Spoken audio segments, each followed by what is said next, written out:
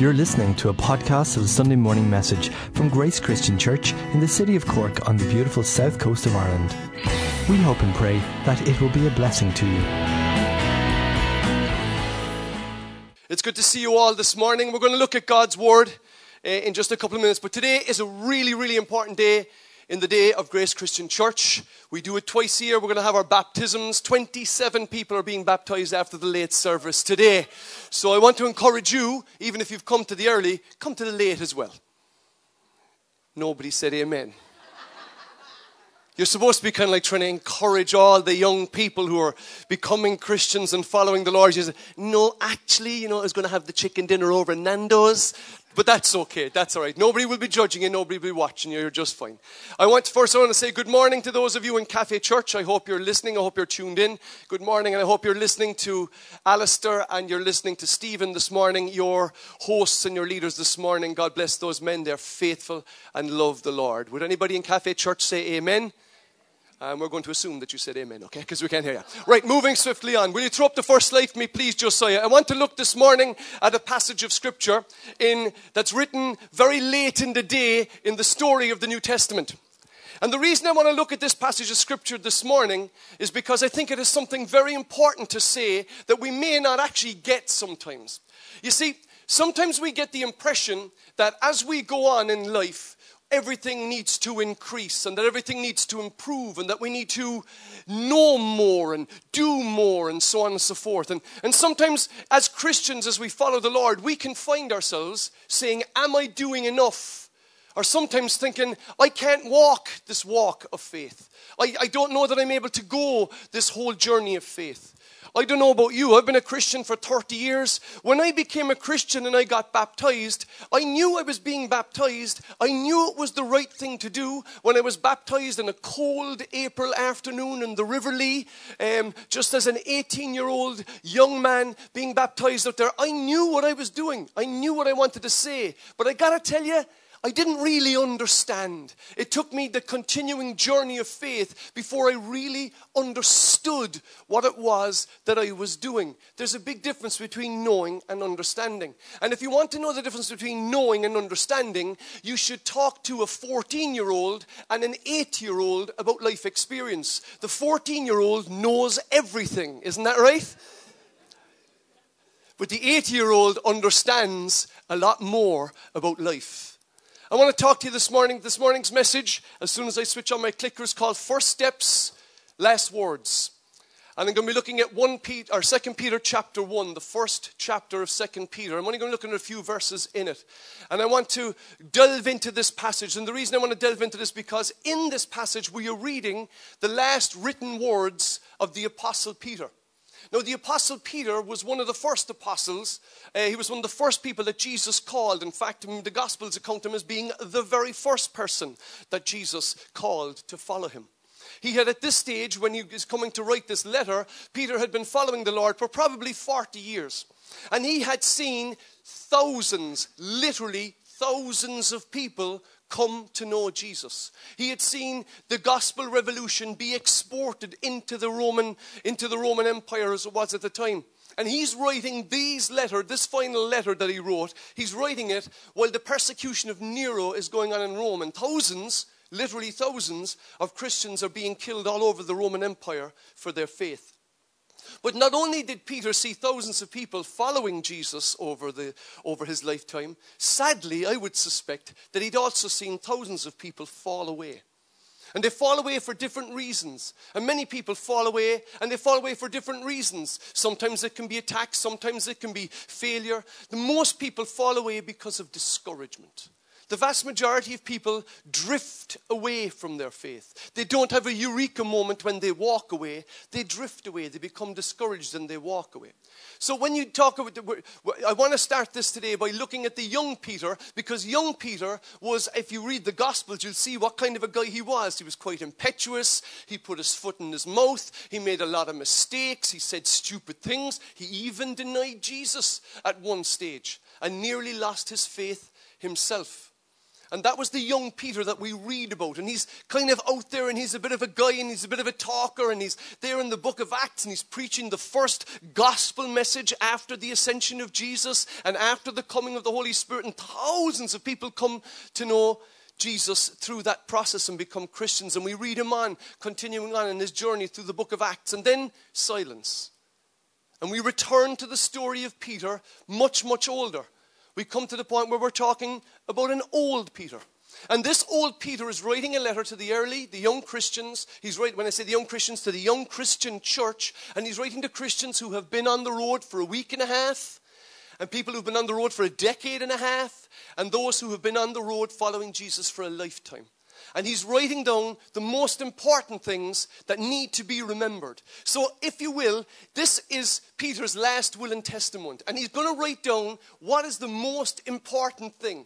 I think when you read Peter's letter, you think, okay, this is his last chance to tell everybody what the great magic formula or what the real key to success in Christian life is. And he's about to write it down. And people are waiting. You go, this is Peter. He knows how it's done. He knows what to say. He knows what to write. He's seen it all. So let's see what it is that he says is the best way to live the Christian life. He begins by writing this. He says, Jesus has the power of God, by which he has given us everything we need to live and serve God. We have these things because we know him. Jesus called us by his glory and his goodness. I love it when he starts off by saying, Jesus has given us everything we need to live to serve God.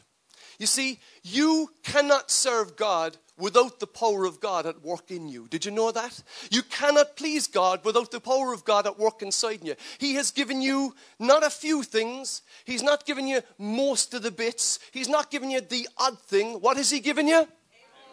Everything. He's given you everything that you need to serve God. You see, Tom often, we pray here on a Sunday morning, and he makes this point very regularly when we stand here to pray. He said, you know, sometimes we can talk like Christians but live like atheists.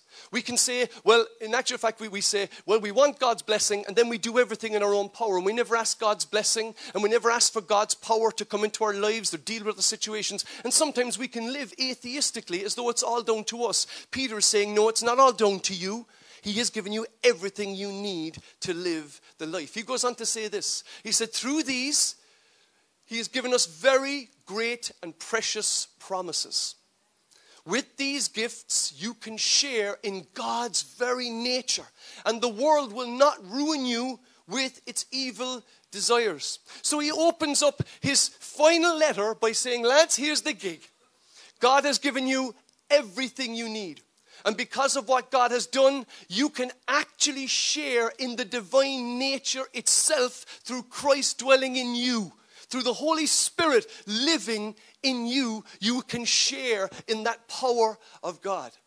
And then he goes on to reveal the big secret. And here he goes, he tells the big secret. Now, I want you to pay attention because it's a really big secret. How are you going to go from the start of your race of faith to the end of your race of faith and get there in one piece? He reveals it like this. And for some reason, I just got myself some Welsh up on the screen. Josiah. So, plenty di Palestine. Hey, Milishmene. Blaska. Don't ask me why we just got a Welsh verse on the screen. I've never put a Welsh verse. Who put the Welsh verse on the screen? He says, because you have these blessings, do your best to add these things to your lives. Now, he's writing to Christians of all ages. He's not just writing to the newborn Christians. He's writing to people who followed Jesus for 40 years. And he's writing to them and he's saying, this is the gig. Do this and it's going to go well. So he said, here's the magic formula. Do your best to add these things to your lives. And he says this, he says, to your faith, add goodness. Add goodness. Do good stuff. Would anyone say amen? To your faith, don't add badness. Do you know what I'm saying? I've met Christians and I thought, I think he's had badness to his faith. Cranky Christians. Add goodness.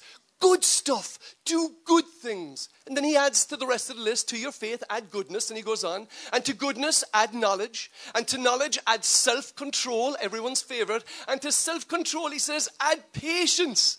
And from patience, add service for God.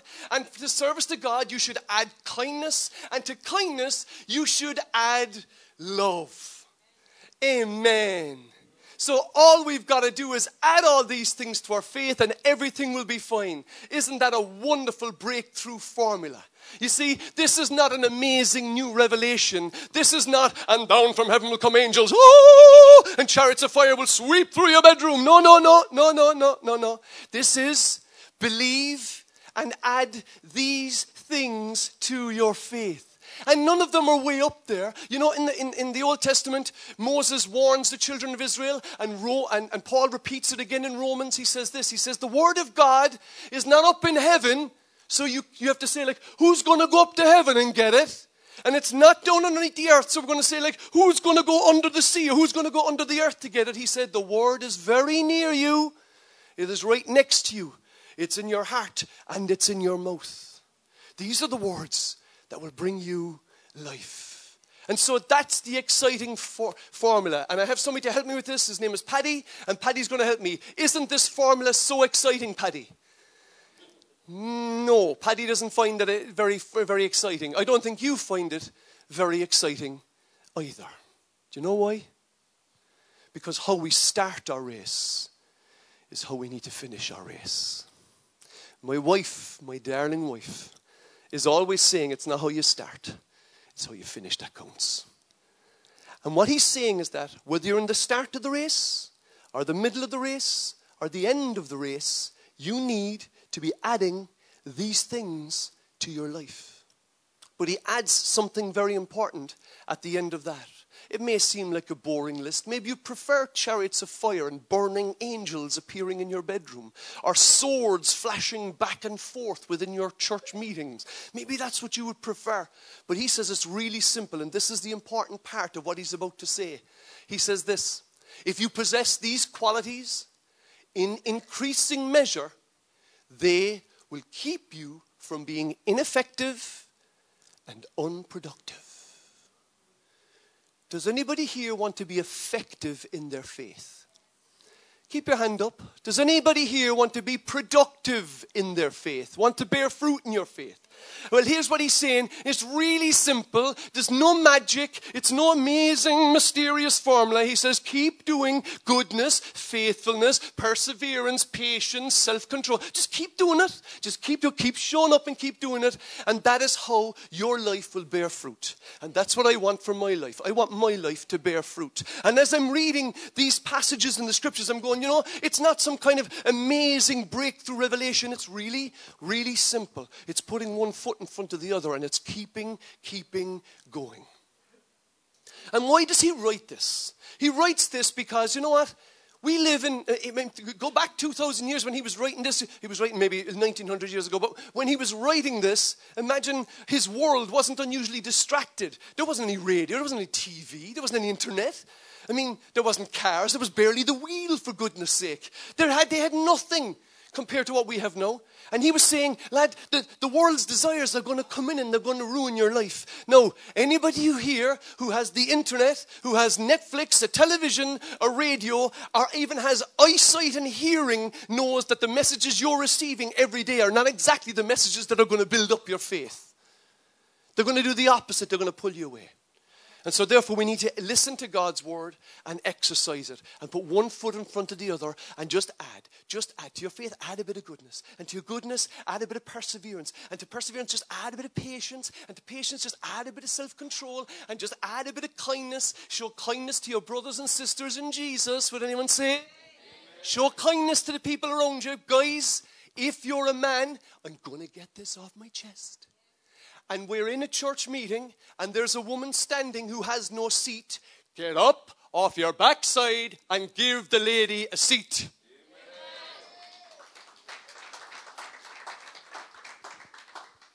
Chivalry is not dead. If you're walking through a door, instead of going, I'm going through the door, and slamming it behind you, would you hold the door open for the person behind you? Yeah?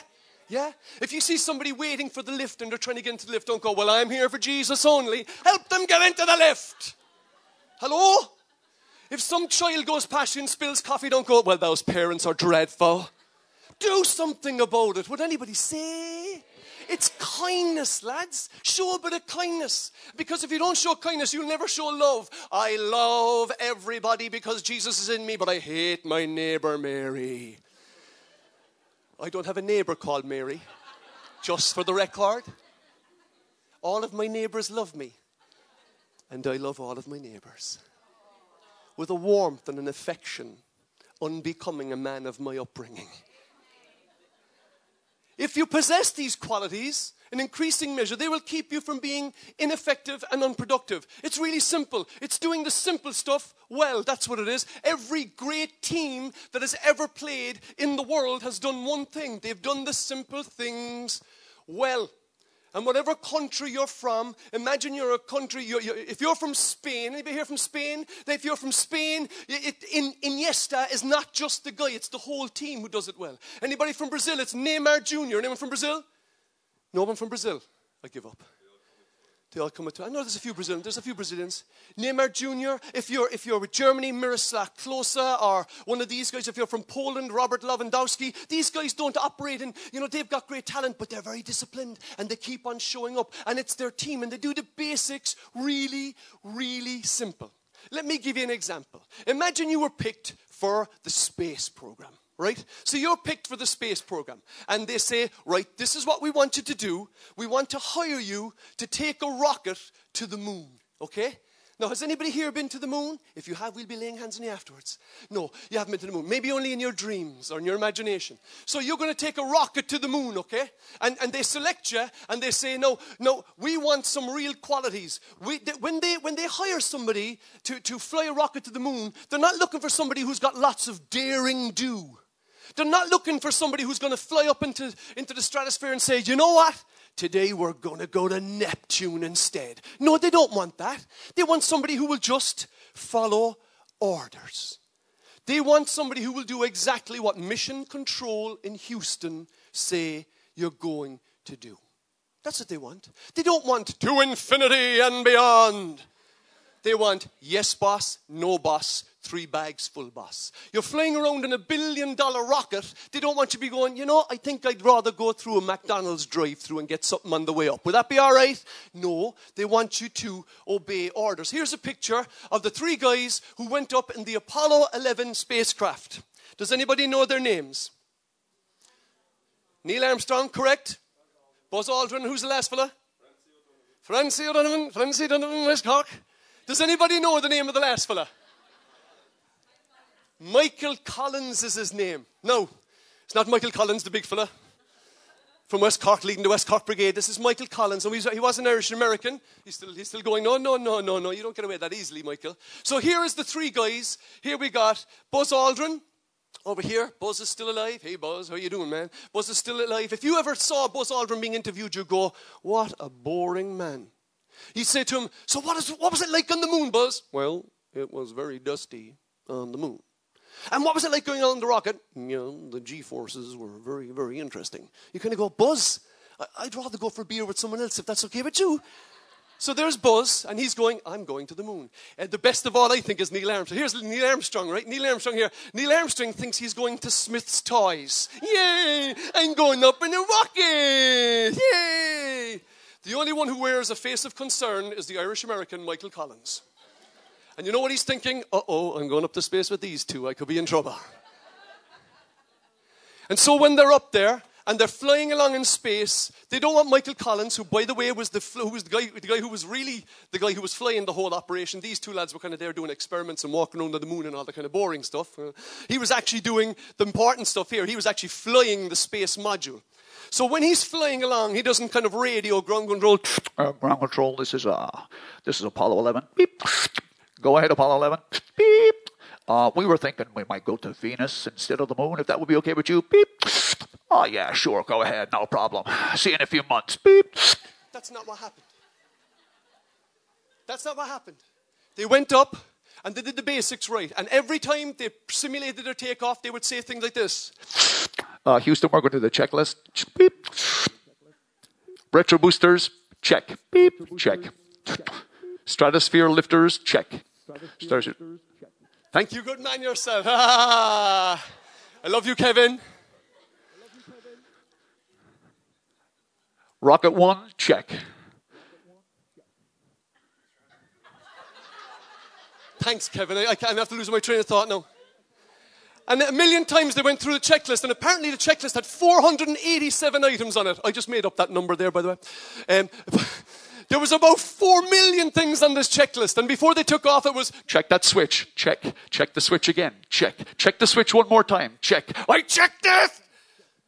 They had to continually check. Why? Because they had to do the basics right. You don't go to the moon unless you do the basics right. The best of all, however, was a couple of moon missions later, Apollo 13. Does anybody know what happened to Apollo 13? That was a fun one. So they're 200,000 miles away from Earth on their way to the moon. And then something blows in a tank, one of the power tanks, one of the power cells on the spaceship blows. You can read up on Wikipedia, or you can just watch the movie if you want to. Anyway, but in it, everybody knows the famous line from Apollo 13. Who doesn't know the famous line from Apollo 13? Houston, we've had a problem. Beep. No, I know you're going to say, no, the line is, Houston, we've got a problem. That's not true. They put that in the film, okay? Read your real history. They said, Houston, we've had a problem. And what happened in the next few days is, and over the next four days, Houston, ground control, are you still with me? Because I thought you might fall into a coma. In ground control, right, they're basically trying to figure out how are they going to get these 3 spacemen back to Earth without everybody dying and a whole tragedy. Meanwhile, the whole world is looking at these events. What happened? Here's what happened. Down in Houston, in control, in Houston, in Texas, in America, they got all the space engineers in. And all the space engineers who were involved with this program invented and worked night and day to figure out a way that they could keep these 3 men, not these 3, but the 3 on the Apollo 11 or the Apollo 13 flight, alive on the way back. And it was very simple. If Houston said, put the screw into the bolt and turn it once. They didn't go, we don't need the bolt, we'll just put in the screw and turn it 4 times. No, they did exactly what Houston told them to do. Because if they didn't do exactly what Houston told them to do, they were all going to die.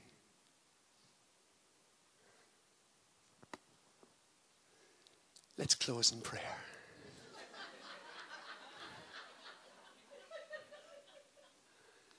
If they didn't follow orders, it was their lives that they would pay the price with. Because they had to do the basics right and they had to do the simple things well. Are you with me? Do you see where I'm going? You see, the Christian life is not daring do and amazing, incredible events and amazing, incredible angels appearing, though that does happen and incredible events do happen and amazing things do happen. And Christians do show amazing courage, especially in the face of persecution. In truth, what it is adding to your faith goodness, and to goodness add endurance, and to endurance add patience, to patience add self-control, to self-control add kindness, and to kindness add love. If you do these things, they will keep you from being unfruitful and unproductive. Meanwhile, back with the bold Peter. And Peter says something important. You're going, you know what? I came to church this morning, and I could have read that myself and could have figured out myself, and that's just fine. And I'll tell you why. Peter says something important. He's about to die, and he says this. He says, I will always remind you of these things, even though you know them and are firmly established in the truth. I think it is right to refresh your memory, and I will make every effort to see that after my departure, you will always be able to remember these things. That's why he was saying and reminding him of the basics, because he was about to die. He knew he was going to die in the persecution of Nero. He knew as a Christian his days were numbered, and he wanted to say to the Christians, lads, these are the most important things that you must do. Take it not from me, take it from an apostle who walked with Jesus for 40 years, knew him well, and wanted to pass on the most important things. He said, I know you know them, and you know them. Do you know them? Correct. That's the correct answer. I know you know them, but it's important that we be reminded of them. C.S. Lewis, writing in his book Mere Christianity, said this: we have to be continually reminded of what we believe. neither this belief nor any will automatically remain alive in the mind. It must be fed. It must be fed. So when you get to the Gospel of Luke, you go, I read Luke before 10 years ago. Sure, look, I know the story. Jesus came, born in a manger. Should we know the gig? No, you must remind yourself of what you believe. Do you know why? Because we forget, don't we? We forget things, don't we? We forget even really basic things at times. I forget people's names. It's actually happened to me a lot more lately. I'm calling people Jerry and I'm calling him Brian and calling Brian Jerry and John George, and I even called him Mary Tom once, and that was a bit of an issue. But you can forget such basic things at times. And there's a difference between remembering and understanding. All the way through the Old Testament, Moses is continually saying to the people of Israel, remember, remember, remember. Remember what God has done. Tell your children about it. Write it on your hands. Write it on the doorpost of your house. Talk about it as you go along the road. But keep on reminding yourselves that God is alive and that He is at work in your life. Put the reminder in. And you know, here's the thing with Peter. Peter was probably telling them, you already know them, but now as an old man, as an old Christian man, he was saying, but I understand why it's important to remember these things. And sometimes our lives can be in a bit of a situation like that. Sometimes our lives can be in a situation where we know that our circumstances may not be the greatest, but we don't understand why God is leading us through a particular situation. We don't understand why things happen. The difference between knowing and understanding is knowing, I know that my wife loves me and married me. But I can't understand why she married me and she still loves me. There's a difference. I don't get it. Knowing, anybody can know. I know that these walls are holding up this building, but I don't necessarily understand all the laws of physics that are allowing that to happen. And sometimes we can know that our situation is good or bad and not understand. And sometimes we need to say, Lord, would you reveal to me? I need to understand more of why you're bringing me through this situation. But if not, I trust you by faith. Amen. He finishes up this chapter by saying this. He says, if you do these things, you will never fall. And you will receive a rich welcome into the eternal kingdom of our Lord Jesus Christ. Hallelujah. Now you go, I'll never fall. Yeah, you'll never fall. You might stumble, but you'll never fall when you're trusting in God. When your faith is in Him, you'll never fall. And the thing that you need to get into your head, we all need to get into our heads and hearts, that when the Bible refers to falling, for instance in the Psalms it says, He will not let you fall. He will never leave you and He'll never let you fall. And you go, well, I fell yesterday, didn't I? I mean, I sinned. That's not what it's talking about. That's not the fall that Paul, or Peter in this case, is talking about. Nor the fall that Paul talks about, nor the fall that the psalmist David talks about. That's not the fall. The fall he's talking about is the fall that leaves you forever separated from God. Completely separated from your faith. If you seriously trust, if you seriously follow, if you seriously commit your energy to following Jesus, you will never fall away. You will never fall away. That's a promise of God, brothers and sisters. If you're trying your best, there's nothing is going to drag you away. Paul says overwhelming victory is ours through Christ who saved us. Would anyone say? Do you believe it? How's about believing this? Paul writes to the Philippians. He's coming to the end of his days. He's in prison. He's in Rome. He knows the end is coming. And not quite. He's not quite there yet. He writes some more letters. And he says this to them. He says, this I know. I'm certain that God who began the good work within you will continue His work until it is finally finished. Until it is finally finished. He starts, He finishes. Would anyone say amen? We start, and if we start in the way that the apostle and the teachings of the scripture tell us to do, that is exactly the same way in which we will finish. We start and we finish. And sometimes we are in a situation where we have to say, Lord, You know, in the New Living Translation it says, make every effort to lay hold of God's promises. Make every effort to lay hold of God's promises. God's promises are not out there floating in the middle distance, you know, floating out in space going, well, these promises are out there. He says, make every effort to lay hold of God's promises. Pursue the promises of God. Has God given you promises? He's given me promises. Do I have responsibility to the promises of God? Yes, I do. I have a promise to pursue them. They don't just float out there in the middle of nowhere. We pursue them. We go after them. Has God given you a promise for your children, for your wife, for your home, for your job? Well, the Lord has promised me I'm going to find a job. And so therefore I didn't put a CV into one company because I know somebody's going to knock on my door and give me a job. Is that how you pursue the promise, God's promise of a job? No, you pursue it. You make every effort to pursue.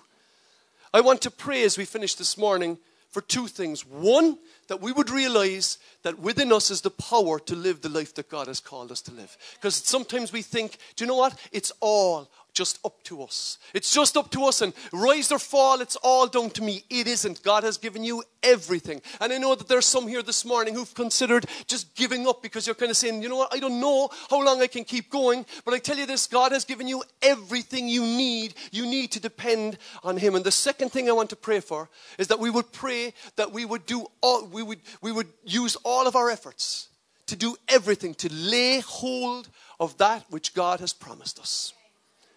Have you got a promise this morning? If you've got a promise, will you raise your hand? You want to lay hold of that promise? Let's stand. Can I ask us all to stand? Maybe get the worship band up.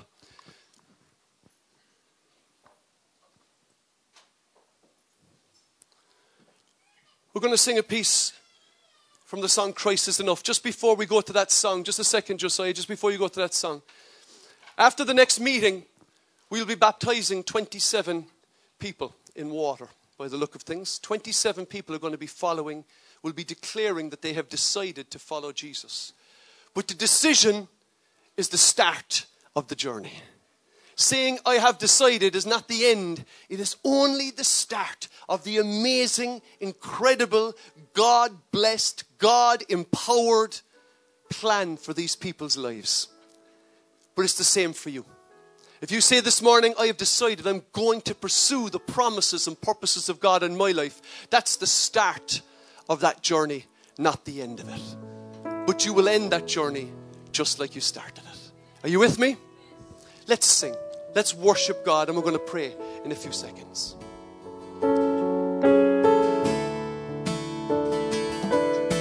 Christ is enough. Oh. Christ is enough for me. Christ is enough for me. Everything I need is in you. Everything I need, Christ is enough. Christ is enough for me. Christ is enough for me. Everything I need is in you. Everything I need. I have decided to follow Jesus. No turning back. No turning back. I have decided to follow Jesus. No turning back.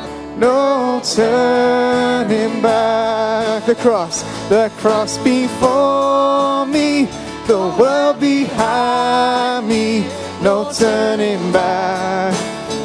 No turning back. The cross before me, the world behind me. No turning back, no turning back. Let's pray. If you want to say, Lord, would you give me your power? Will you remind me of the power that you've given me? Everything I need to live a life that pleases you. I am not on my own. Lord, would you pour your power into me again? If that's your prayer this morning, would you raise your hand?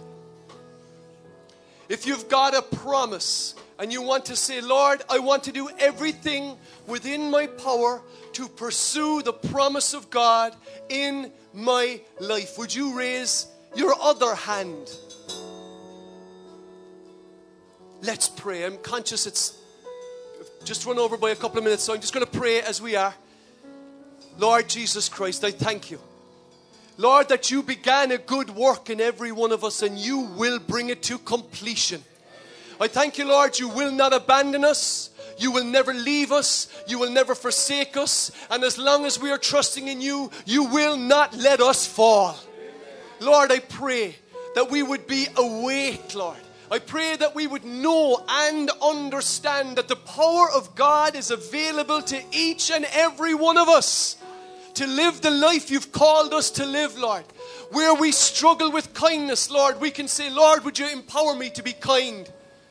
Where we struggle with love, can we say, Lord, will you give me the power to love? Where we struggle with patience, Lord, will you give me the power to wait and be patient? Lord Jesus, I pray that we would remember your power is available to us because of what Jesus Christ has done. Lord, we bring our promises before you, Lord. Every one of us, Lord, or the vast majority of us here, Lord, have dear and precious promises, Lord. I pray, Lord, that we would do everything within our power to pursue the promises of God in our lives. Would anyone say amen? Lord, I pray we wouldn't give up to discouragement or distraction. Would anyone say amen? Lord, I pray we wouldn't give up to apathy or we wouldn't give up to attack of the devil. But Lord Jesus, that we would pursue with all of our strength, with all the power that is within us, the promises that you have made to us, Lord. I thank you, Lord, that what you started in our lives, you will finish. Those that you call after you, Lord, across that start line, you will see them through to the finishing line, Lord. Lord, we ask you that as we go from here today, that you'd bless the week ahead, Lord. We pray, Lord, that your promises would be foremost in our minds, Lord. Lord, that faith would arise within us and that we would trust in you for your power because you will never leave us and you will not let us fall. Go with us, bless our families, bless those belong us, bless our baptism service. In a half an hour's time we pray in Jesus' name, and all God's people said, amen. May God bless you, brothers and sisters, and go with you. Like I said, it'd be great if you could stay. If you want to stay, we're doing baptisms immediately after the next service. I'll be speaking again, but I promise I'll keep it a lot shorter, okay? Don't forget, we have tea and coffee. We're serving tea and coffee upstairs in the atrium. We're here again on Tuesday night. God bless and keep you and go with you. The guys are going to play us out. Thanks, lads.